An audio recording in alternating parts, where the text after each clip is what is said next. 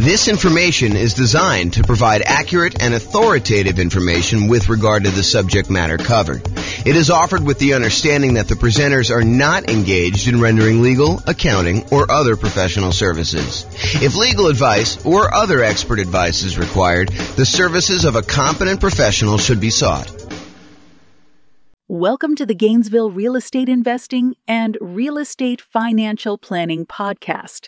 Learn all about investing in real estate in Gainesville, Florida, with a combination of real estate financial planning and modeling with numbers specific to Gainesville, plus syndicated, more generalized recordings of live and pre-recorded real estate investing classes, not all of them specific to Gainesville.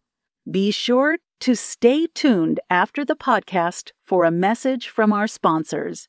Well, good morning and welcome, everyone.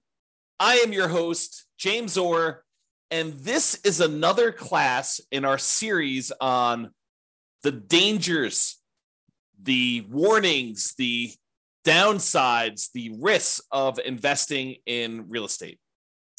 Previously, I think we covered the class on the insurable risk, the things that we can buy insurance to protect ourselves from, things that we could pay someone else to take on that risk voluntarily. In exchange for a little bit of money, they will take on some or all of that risk for us. And that's what we covered in the previous one in this series on risk.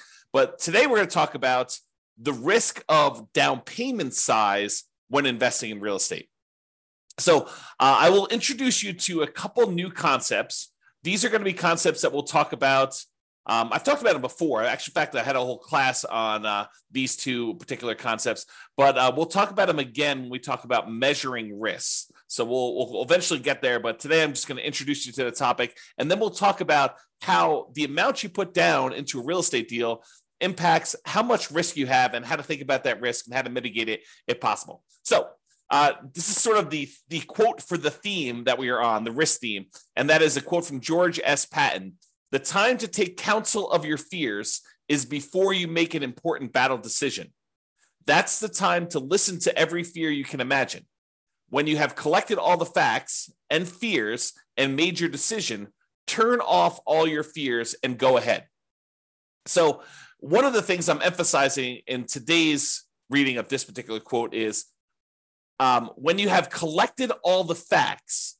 So one of the things I'm going to go over today is I'm going to show you historical data as to how likely we are to see a drop in home prices and how severe those drops are. So we will look at the Case-Shiller data and look at how frequently these things happen. And then we'll look at it in the kind of like view from the lens of down payment size and how if we see a pretty significant decline in property values, like how that is impacted by how much you have invested in the deal, what your down payment that you are there. So the question is, what are your fears relating to real estate?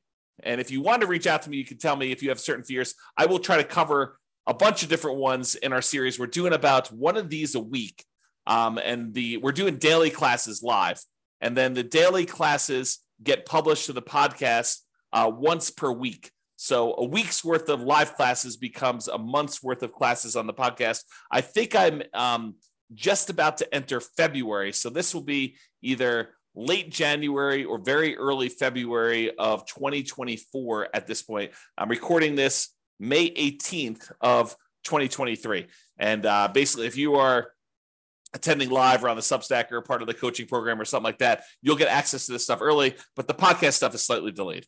So you'll see this almost like movies. You can see it in the movie theater right away, or if you want to wait for it to come on to cable TV, you can wait 6 months or a year, whatever it is. So it's we're about 6 months, 7 months out at this point.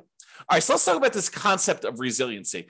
I invented these ideas as a way to measure risk when we were doing a bunch of analysis on the real estate financial planner software that I wrote. So one of the things I was always curious about is when you're looking at someone's portfolio of properties, and you can look at this on an individual property too, but I like to look at it on a portfolio. And I wanted to know how resilient someone's portfolio was to a decline in rent or to a decline in home price. And for rent, it was like, how much can rent decline before they would have negative cash flow? And I'd like to think about it in terms of two things. I'd like to think about it in terms of the dollar amounts that rent can decline, and then also the percentage. Because I think thinking about those in both ways is important, and it's slightly different. So sometimes a portfolio will have, a mix of some free and clear properties and some highly leveraged properties. And so if you have a dollar amount decline in rent, then the properties that are free and clear, they have less cash flow, but their cash flow doesn't go to zero. And in that way, when you think about like how much it can decline over when you have a free and clear property, they are very resilient to a drop in how much rent is being collected before they would have any type of negative cash flow. But the ones that are highly leveraged, that only have, $50 a month in cash flow or $100 a month in positive cash flow, if rents were to drop by $50 or $100 there, then we could actually see negative cash flow. But if you look at the whole portfolio of someone who has some free and clear properties and some of these properties that are highly leveraged, and we see rents decline on all of the properties at the same time, well, the ones that are free and clear, they add significantly to the resiliency, the overall resiliency of the portfolio, because those are still going to have positive cash flow, even if some of the other properties start to have negative cash flow. So imagine you've got $1,000 a month coming in from some of these free and clear properties, but these other ones only had $50 a month coming in positive cash flow. If rents drop by, let's call it $100 a month, the ones that were free and clear may drop to $900 a month, and the ones that had $50 in positive cash flow, now they're negative 50.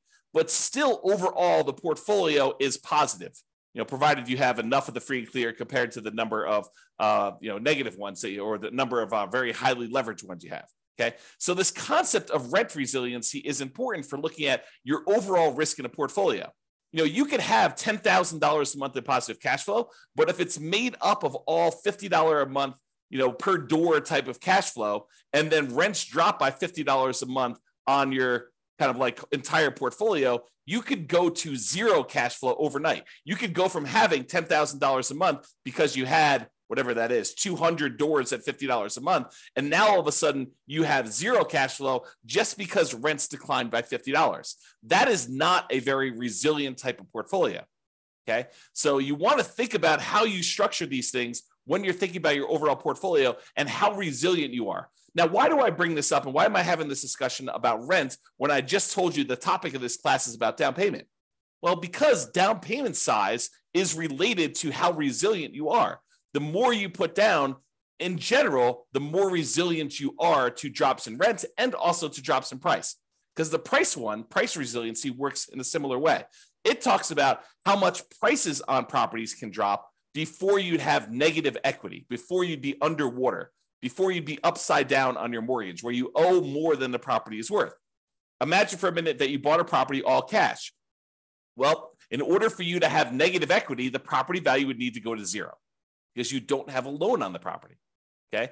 But if you had a property where you bought it with nothing down, you got a VA loan, and then the next year property values went down 5%, which isn't unreasonable. It's not an unusual thing to have property values go down by 5%, which we will talk about in detail here in a moment. But if property values decline by 5%, now you're upside down. Now you have negative equity in that property, but you also had nothing in the deal. And this is sort of the concept we're going to talk about here, is that when you put nothing down, you're not losing any of your own money directly, at least not in the immediate time. If you hold out through the time period, then you might not lose any money at all if you wait for the market to recover. Okay. So this concept of how much you put down impacts how resilient you are, both in terms of rent and price.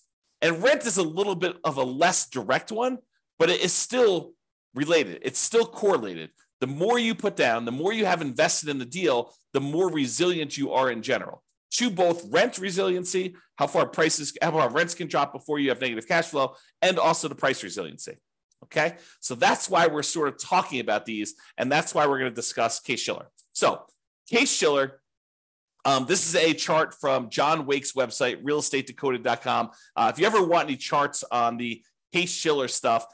John does an amazing job of putting out some updated charts whenever they update the Case-Shiller indexes. He updates all of his charts on there, and they're really, really good. You can drill down into most major metropolitan city, kind of like MSA areas, I think is how they break it out. But you can go look at all the different ones. And basically, I just pulled one of, 24 charts that he's got up here. And some of them are really, really, really good. Like I should do entire classes on some of the charts that he has. They're just that good. But this one basically shows you home price appreciation. And what home price appreciation will measure is what is the change in value over the previous 12 months of homes in the various markets. And I basically highlighted the entire USA. So we're using the entire United States, although you could go look at individual cities and see what I'm talking about here. And I'll make a comment on that in a second. But what it basically does, it shows you like, what is the change in value in home prices? When it's positive, we're thinking it's a positive appreciation or the property value went up. Okay, so all these numbers above this zero line are showing you where the market actually gained year over year, where the property values increased from the previous year on that. And the ones where it's below zero are the times when the property values actually went down in that marketplace. So they went from a year previously, they were higher than they were in that year.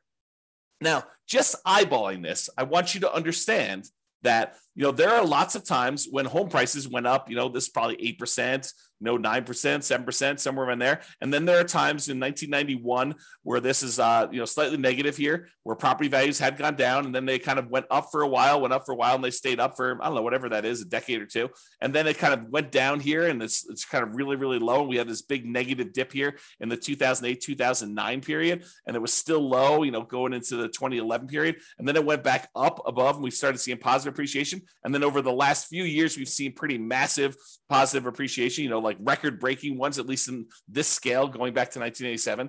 And then we're kind of down low again, where we're seeing very little appreciation, or in some markets, we're seeing the negatives. So all of these really faint lines in the background, those are individual cities. And you can see even when sometimes when the U.S. market is doing okay appreciation-wise, 3% or so.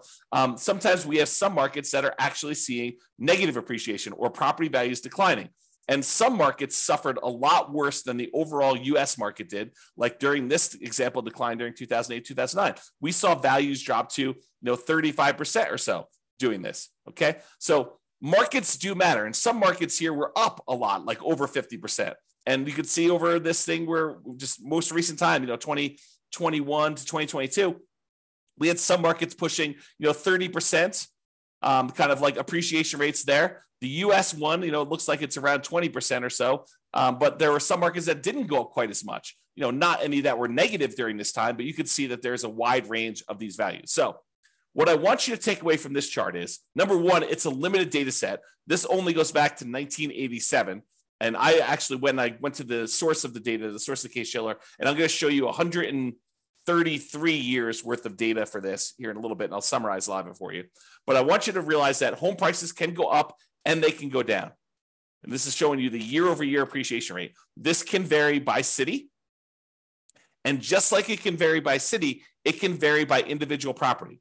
It is possible for your entire market to be going down, but the one property you bought because you bought in a very desirable, very high demand part of town could actually go up in value, even though your entire city is down, even though the entire United States is down. It's exceptional, but it can happen. I want you to realize that this can vary by city, it can vary by the individual property, and this can change in the future. Just because the historical data suggests that this is the range of values that we've seen in the past, it does not mean that that is what we will see in the future. It could be better, it could be worse, it could be different. I will say it's likely to be different. There's a saying, I think it's attributed to Mark Twain, but the history does not repeat itself, but it rhymes.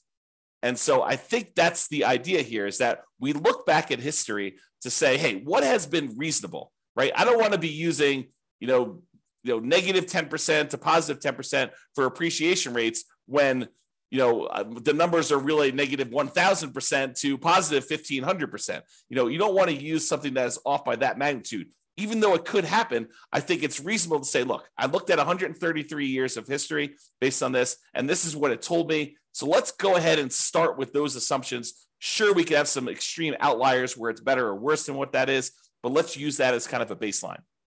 Okay, So now what we're going to do is we're going to look back over 133 years worth of data to determine what's typical in the past.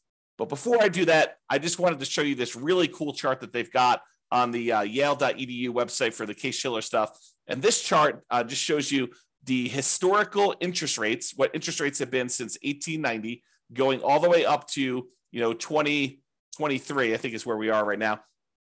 And one of the things I want to point out to you is that while interest rates feel like they're up a lot, and they are up a lot from the relative low we had in the last few years, if you look at the really big picture of 133 years worth of data, we're not that high.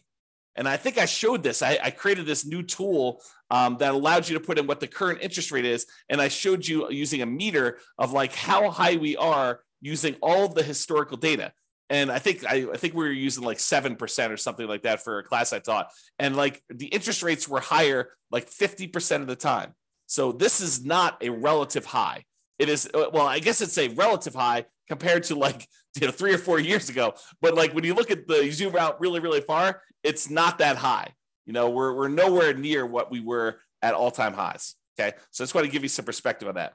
But the interesting thing is this plots interest rates plus the population. So it shows you population growth over time. Plus it shows you the real building costs, what it costs to build properties. Kind of shows you that over time. And then it shows you real home prices as an index. And you can see how that has changed over the last 133 years. So I don't know if you're interested in this particular chart, you can go to the Yale website or pause the screen if you're watching the video and check out this particular chart. I find it pretty fascinating just to see a long-term historical perspective of all of these different things shown on the same chart at the same time. Okay. So what I did was this. I went back to the Case-Shiller website, the one on Yale, and I pulled down the raw data. And then I did some data manipulation in Excel, and I pulled out, because they have, to a certain point, they only had yearly data. And now for modern times, we have monthly data, or not exactly monthly. Maybe it is monthly, but it's more frequently than once a year. And so what I had to do is I had to pull out all the extra data, and I only did year-long increments. And what I'm showing you here is going all the way back to 1890, all the way through to today, 2023, and I show you what the change in value in home prices for the entire U.S. was year over year. And so each one of these lines is a year. And you can see in 1891, because I basically measure 1890 to 1891, it was like almost negative 10% in property values. And then the next year it was up, and it was probably whatever this is, 2% or so. And then the year after that, it was up probably 4%. And then the year after that, it was up like 16%. But you could see the range of values. Now, this particular chart is not adjusted for inflation. So I forget which one is nominal and which is real, but this is the one that is not adjusted for inflation. So these are the non-inflation adjusted changes in value over time for the property. So you can see there's a whole bunch of lines that are positive where properties went up in value, where they appreciated, and there's a whole bunch of ones where they're negative, although there's a wide period here where there's not very many negative, and it's not very significant negatives if they are. Pre-1940, there's a bunch of negatives. After 1941 or so, and after, 1942, for a while, there's a couple dips here, very small dips. And then 2008, 2009, 2010, 2012, just looking at it, eyeballing the data, those were exceptions to a very long period where property values were just up to the right. Okay. So you could kind of see that in this chart if you're doing that. And then we have this kind of like more recent time where we see a pretty significant appreciation. Now, I also took the average appreciation for this time period, the median appreciation for this time period, and the compounding annual growth rate for this time period. So the average of all of the appreciation rates, the year over year appreciation rates based on Case-Shiller data for the entire United States is 3.61% per year. So you'll notice when I do a lot of my analysis, all the modeling we do for the real estate financial planner software, I use 3% for my long-term appreciation rate on properties. Okay. The average was 3.61. The median was 3.33. So I think 3% is probably a little bit conservative. And then the compounding annual growth rate was 3.37. Okay. So another way to think about that is property values are growing at a compounding annual rate of 3.37% using the data for the last 133 years, going all the way back to 1890. And this is not inflation adjusted. Okay. Now you're like, but James, what about inflation? Certain times, if inflation was really, really high, then this really wasn't a 10% increase. It may have been only 2% greater than inflation. Well, I'm so glad you asked, because I also did the inflation adjusted version of this as well. And it shows you how much property values changed, also taking into account what inflation was in that year.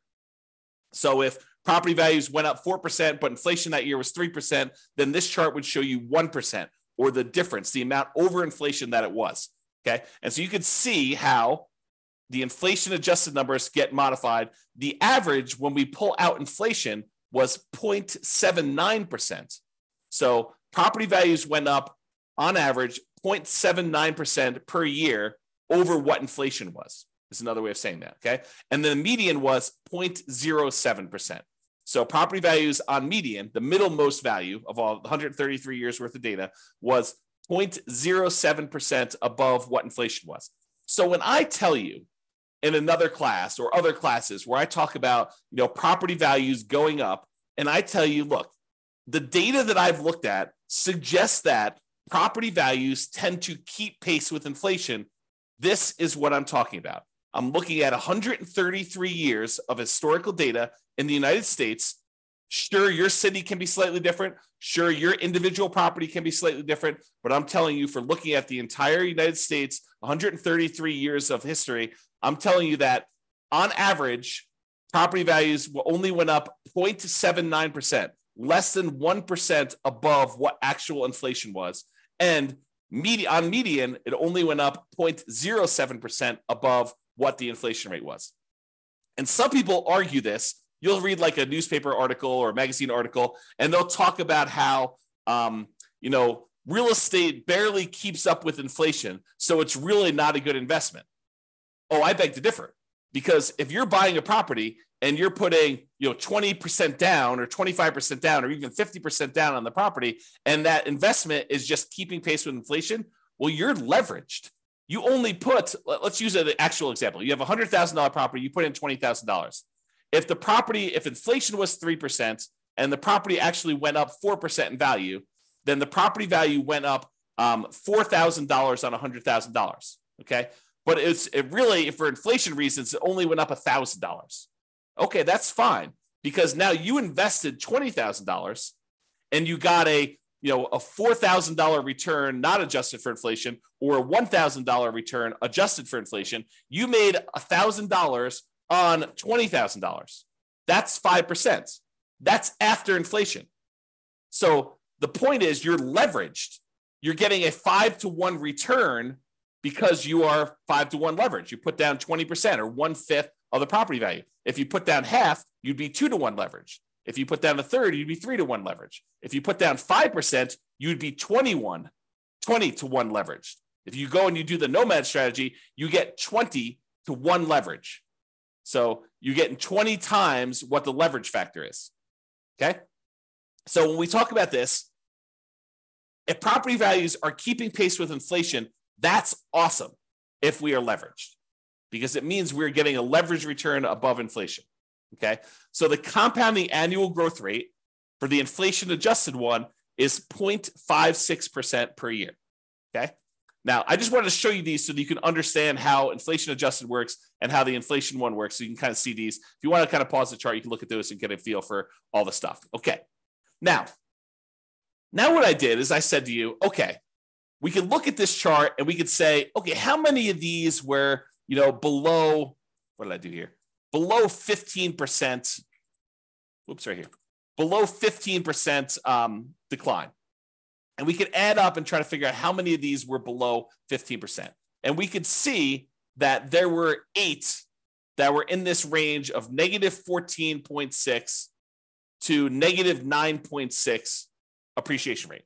So there were 8 values where they were below these numbers. Okay. And there were 17 values between negative 9.6 and negative 4.6. So 17 times out of 133, we saw this range of appreciation rates. And there were 46 years out of 133 is a better way of saying that, where it was between negative 4.6 and 0.40. So almost zero. Okay. And then 34 years out of 103, where property values went up basically somewhere between 0 and 5% and change. And then 20 years where property values went up between 5.4% and 10.4%. And then there were 5 years where it went up between 10% and 15%. I'm rounding. And then one where it went up between 15 and 20, one where it went up between 20 and 25, 0 where it went up 25 to 30, and one where it went up between 30 and 35%. Okay. I rounded to make it a little easier to say it. But if you want to look at the chart, you can see the actual data, okay? And it shows you that these are the more common numbers because they occur more frequently. And this is the range of what we might expect to see. There's times when property values go down. And it happens, what I would say is relatively frequently. I mean, not like extremely rare, but 8 times out of 133, we saw a decline of this amount, and 17 times out of 133, we saw property values decline this amount, and 46 times we saw property values decline this amount. So we definitely have, when you add all these up, we definitely have a significant portion of time where property values have declined. And then we see all of these where property values have gone up. All right.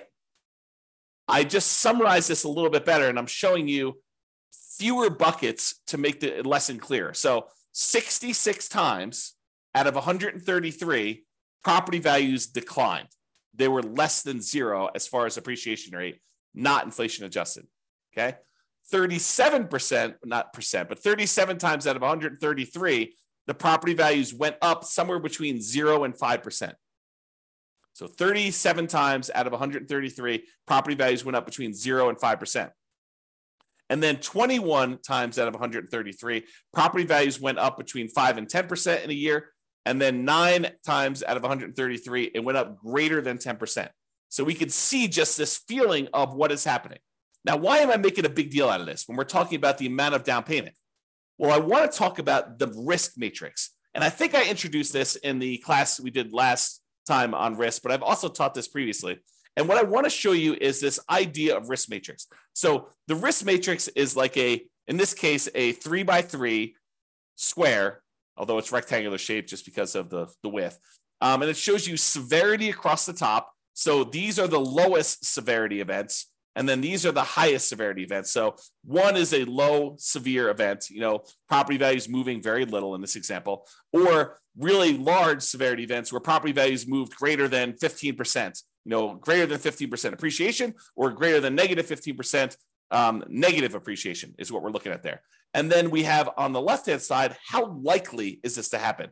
Lowest likelihood is a 1, very low probability of this happening, maybe 1 year out of 133. And then you have a high likelihood, where 1/3 of all the years this happens. And you can see that the risk for us is where we have something that is very severe, a very large negative event that can happen to us, a very large, ugly thing, bad thing that can happen to us. And also it is very common to happen. This is the highest risk right down here. Okay. The low risk things are things that are not very severe. Okay. So property values went down 1% last year. Oh, ho hum. Big deal, right? And they're not very likely to happen. This happens once every, 100 years. Like that's not a real number, but I'm sort of making it up as an example. So you can see low severity and low likelihood as an example. All right. So this is the generic version of risk matrix and how it works. Now what I'm going to do is I'm going to plug in the actual data we saw from Case-Shiller data into a modified version of this risk matrix, which I'm calling the risk matrix for appreciation. And this shows you how frequently things happen and how big of a deal they are, what the severity is, okay? And I added an additional kind of like a section for severity just because I had enough data to break it out reasonably. And so instead of it being a 3x3 thing, now it's a three scale for likelihood and a 5 scale for severity. So severity 0 means that the property value went up, okay? Because that is not a bad thing that could happen to us. I basically said, okay, this is not a severe negative event. So I'm saying, look, these are increases in property values. So a severity of 0 for us in this particular discussion is property values actually went up and it wasn't a bad thing for us, okay? And so the likelihood, the lowest likelihood for us to actually see property values go up here, the lowest likelihood is we're likely to see a greater than 10% increase in property values. That happens 7.7% of the time.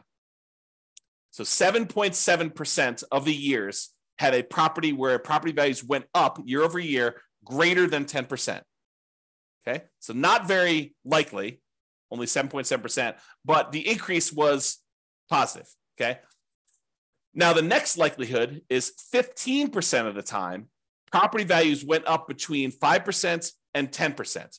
So we saw an increase of property values between 5% and 10%, 15% of the time. And then the most likely, again, with no severity, property values went up 0 to 5%, like a small increase in that sort of inflation range, 0 to 5%, 25.6% of the time. So about a quarter of the time, property values are increasing between 0 and 5%. Okay. About 15% of the time, they're increasing between 5 and 10%, and 7.7% of the time, they're increasing more than 10%. So if you're thinking to yourself, look, I'm modeling my properties, I'm doing my deal analysis, and I want to use 10% for my property appreciation. You're basically saying, hey, based on 7.7% of the historical data, property values went up greater than 10%. But you think it's a good idea to use that number for your modeling, especially modeling out over a very long number of years. Probably not a good idea. If you want to go and you want to use a reasonable number, I'm using this sort of like 0 to 5% number where 1/4 of the time, so I usually use 3%, 1/4 of the time, the property values are likely to do that. Now, are there times when they decline? Yes, I'm so glad you asked. So as far as severity goes, there's a small decline, which we'll call 0 to 5% decline in value. There's a medium decline, which we'll call 5 to 10% decline in value. And then a large decline, which is 10 to 15%, and then catastrophic, greater than 15% decline. Okay. So for a small decline, 0 to 5% drop in property values, that happens 34.6% of the time. So 34.6% of the time, we are likely to see a property actually drop a little bit in value. So 1/3 of the years, historically, and it doesn't all happen in a row, as you've seen, but sometimes we get into these trends where it happens right back to back to back to back. And then we see a period of prosperity where property values are going up for a long period of time. But we've seen a 0 to 5% decline in property values 34.6% of the time. Okay. Now, if we add all these up, 25.6, 15, that's like 40. This is 40 plus 7. We'll call it 40 plus 8. So 48% of the time, property values are going up. 34.6% of the time, property values are dropping between 0 and 5. Okay. Now, the medium decline, and by the way, this is a likelihood, it's relatively likely. It's a high likelihood event, which is why it's this bright orange, right? Bright yellow, right? Now, this next one is a situation where we have a medium likelihood. The probability is sort of in that mid-range, but it's a more significant drop, a drop between 5 and 10%. A 5 or 10% decline in property values happens about 12.8% of the time. Okay, so about 12.8% of the time, a little more than 10%, we're seeing property values go down between 5 and 10% in a given year. And then as far as large decline goes, between 10 and 15% decline, that happens very infrequently. So it's a low likelihood, but a very severe thing for us, having property values go down 10 to 15%. That happens 6% of the time. Okay, 6% of the time. And we've not seen, according to the US historical data, remember, each city's data will be different, and we've seen catastrophic declines in other cities. But as far as overall US data goes, we have not seen 0% of the time a greater than 15% decline, which I think is interesting, right? So these fears we have about things are relatively low probability type events. Not that they can't exist, not that they won't happen, but they're relatively low. So when we look at this, we think to ourselves, okay, what does this mean for me in terms of down payment? And how is this risky for me? Okay, so we introduce these ideas of resiliency. How much can the price decline before you have negative equity? Well, now we better understand how frequently property values are likely to go up and how likely they are to go down. Just look at the last 133 years of historical data. Not saying that the future won't be different, but this gives us an idea of what that will be like. So we could look at this and say, look, if I'm putting large amounts down, how does that impact me? If I'm putting medium amounts down, how does that impact me? If I'm putting nothing down, how does that impact me? And how does it impact if I'm putting little down? Okay, so we can look at that and say how much price can decline before I have negative equity, and what does that even mean to me as far as a risk? And then rent resiliency, because how much you put down impacts how much cash flow you get, because they're correlated. The more you put down, the more likely you are to have positive cash flow. The less you put down, the more likely you are to have deferred down payment or negative cash flow or lower cash flow. Okay, so rent resiliency is related to how much we put down. You both get a better interest rate by putting more down, and you also are borrowing less, so the amount you're paying actually goes down. Okay, so if you have no money in a deal, if you put zero down, what are you risking if we see these declines in property values? Well, you're really risking your credit, because if for some reason you abandon the property, your credit is what's at risk. If you have no money in the deal, you have no money at risk. None of your own money at risk. Now, it may feel like you have money at risk. For example, let's say you put nothing into a deal, and for the first 2 years, that thing goes crazy. It's up 10%, and then it's up 10% again. So, the property is up 20% over the first 2 years. So it feels like you have a lot of your own money in the deal, when in fact you have none of your own money because you put nothing down to begin with. And now you have equity because the property value went up over 2 years. Maybe you paid down a little bit on the loan, so you actually have a little bit of equity there. But really, if the property values were to drop multiple years in a row and you actually have negative equity now, the property value drops below what you owe, did you lose any money? I think some people would argue, yes, I lost money because those gains that I had were there in the property and now I don't have them anymore. So yes, I lost money, James. Of course I did. But did you? You don't really realize those gains until you sell the property or you do some type of cash out refinance. So those were just sort of like paper gains. There were paper losses or paper gains on the property while you didn't actually sell it or you didn't cash out refinance it and pull that money out. And you had no of your own money in the deal. Now, if you abandon the property, let's say property values, they drop in half. So you're up 20%, now they dropped in half. So now you're whatever that is, negative 40% down or something like that, right?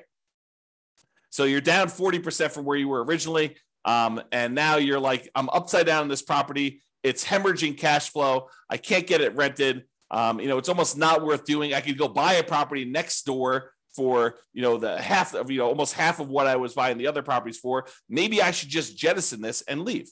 Well, what are you risking? You're risking your credit. Because if you had a loan on that property and it was tied to your credit report, you're risking that. And then you got to value, what is your credit worth? What is it worth to have a foreclosure and or bankruptcy on your credit? It limits what you could do for whatever it is, 5 years, 7 years, and doing certain things. Your ability to get certain loans comes back relatively quickly. FHA, I think you could do that. Don't quote me on this, but from memory, I think it's like 3 years or something. You can get an FHA loan. Maybe it's even 2. Go check with your lender if you've got questions about that. I don't remember what it was, but you could go get loans after this happens. And you could buy properties creatively, technically, right? I mean, you go and negotiate directly with a seller. The seller doesn't say to you, hey, listen, it's a 3-year term for me to wait for a bankruptcy. No, they'll negotiate with you and they feel comfortable doing the deal. And maybe you give them enough down payment. Maybe they're like, hey, it doesn't matter if you had a bankruptcy or foreclosure yesterday. I don't care. Or maybe you structure where you put together a LLC partnership and you and your partner are buying things and you're a half owner of the LLC and they've got great credit. And the seller is negotiating and they're looking at their credit to determine if you're qualified, even though you're buying an LLC. I mean, who knows, right? There's all sorts of what ifs here. So what is your credit worth? I think credit's important. It's a great tool for being able to get deals done and for getting great rates and lower PMI and all those other factors that go into things. There's rewards for having good credit, but you got to measure what that is in terms of the risk you have when you're thinking about putting nothing down or little down in a deal. Okay. Now, by putting little or nothing down in the deal, you're much more likely to have negative cash flow in this case, which means your ability to hold onto the property is limited to your ability to continue to feed the property. If you have negative cash flow, that means that you need to come up with money outside of the deal in order to continue to fund the deal. You got a great job, you got great income, you got great, reserves that are protected. You're not at risk of losing those. Then maybe you're not that worried about that because you have great holding power. Now you're buying a single rental property. You've got negative $200 a month cash flow, but you have $1 million in CDs. Do you feel comfortable there? Probably. Even with drops in prices and drops in rents, regardless of you putting nothing down in the deal and having negative cash flow in that case. Okay. Now you have negative $800 a month cash flow and you've got $5,000 in savings. Very different story. Very, very, very different story. Okay. And then measures of debt.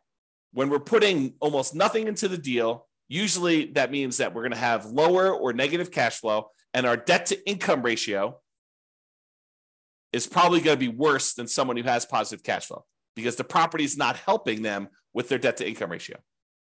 Right? Debt to income is going to be lower. Their debt to net worth, how much debt they have compared to their net worth, because they have no equity in this property, put nothing into the deal, their debt to net worth is going to be lower. So it's going to be more risky if we were to measure risk with debt to net worth.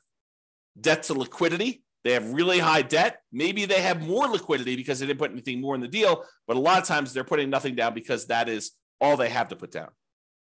Okay, so debt to liquidity may be impacted.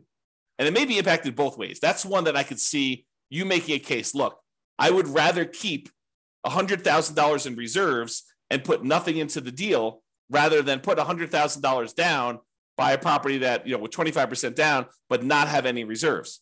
That would actually improve. That would be a choice to improve your debt to liquidity.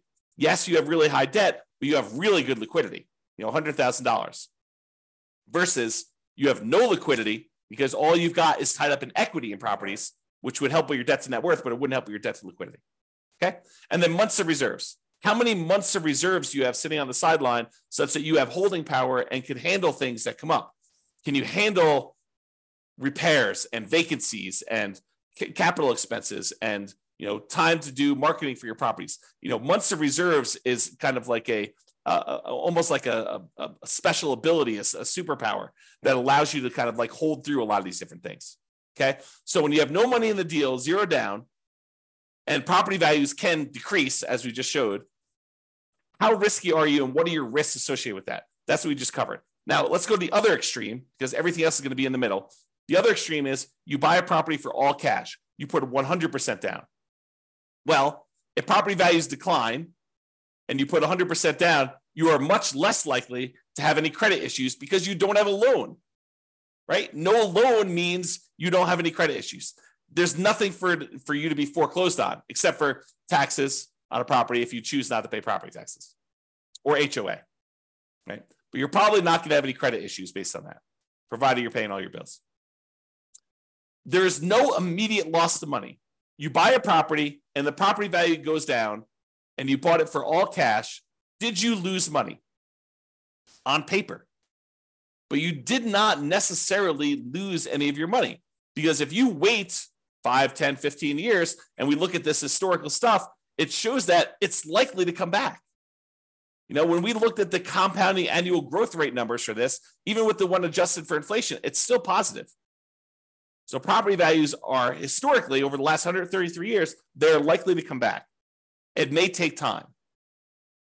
And if you think about it in the short term, you lose interim equity in the property. And if you have to sell for some reason, if you're forced to sell, or is your plan to sell, or you do sell just because you get scared and don't want to continue on, then you will have a real loss then. You will realize that loss if you sell. However, when you put 100% down, you are much less likely to have negative cash flow, and you're much more likely to have better, improved holding power.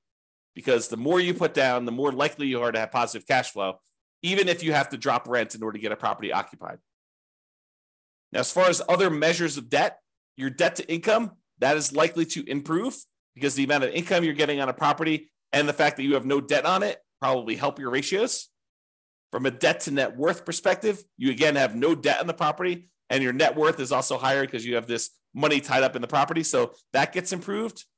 As far as debt to liquidity, not so much. You're giving up liquidity, but you don't have any additional debt. But the liquidity number is also lower. So any of your other debt is weighted heavier because you have lower liquidity. You took $400,000 you had sitting on the sideline in liquid cash, and now you tie that up in equity in a property, means you now have $400,000 that you do not get to include in your denominator when you're calculating your debt, the total amount of money you have in debt, compared to how much liquidity you have or how much liquid cash you have. That hurts. And as far as months of reserves go, by taking a lot of money and putting it down, you tend to have less months of reserves. Although it does help you that the amount you need in reserves on a free and clear property is much lower than the amount you need in reserves on a property that has debt. If you have a mortgage payment of $2,000 a month and you want 6 months of reserves, you need your taxes, your insurance, maintenance, all the property management, all the stuff you need on the particular property, plus $2,000 a month times 6 for the mortgage payment. When you no longer have the mortgage payments, that goes away as part of a reserve requirement because you don't need to have the $2,000 a month in reserves because you don't have a mortgage payment to have reserves on. So it lowers how much you need to have in reserves for that particular property. Okay. Now, I covered the two extremes, nothing down and 100% down, and realized that they eventually merge together, right? There's a gradation between the two. So it goes everything in between 0% down to 100% down.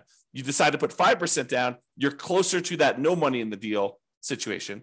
You decide to put 75% down and borrow 25% to buy the property, you're much closer to that 100% down. Okay? So in conclusion, life has risk. When you choose to invest in real estate, you are choosing to accept additional risks. As we covered in the previous class, some of these risks you could pay money to a third party and they could either mitigate them, reduce them significantly, or completely eliminate them. You can get the risk completely off your table in exchange for paying someone else a small fee. Okay. And the amount you invest in a deal or leave in a deal, if you think about it that way too, it's the same idea, changes what risks and how severe or likely those risks are for you to realize. Okay. It changes the characteristics of what the risk and what you're putting at risk and how that is impacted. And I hope you understand a little bit better now how likely property values are to decline or go up in value and what the range of that is historically, and that it can vary based on city, individual property, a whole bunch of different factors like that. All right. So hope you enjoyed the class. This has been James Orr. Have a great day, everybody. Bye-bye for now. With home prices up, mortgage interest rates up, and rents up, but not quite enough to counteract the higher prices and interest rates. Cash flow on rental properties in Gainesville is harder than ever. Book a call with the Real Estate Financial Planner to apply our proprietary 88 strategies to improve cash flow on your rentals. See the show notes for a link to schedule your call and improve your cash flow today. If you're a real estate agent, lender, or professional in Gainesville that wants to help our real estate investor listeners, consider reaching out to learn about collaboration opportunities with this podcast. We'd love to add more value to our listeners by having you assist our investors buy, sell, and finance their real estate investments. See the show notes to schedule a call to discuss collaboration opportunities.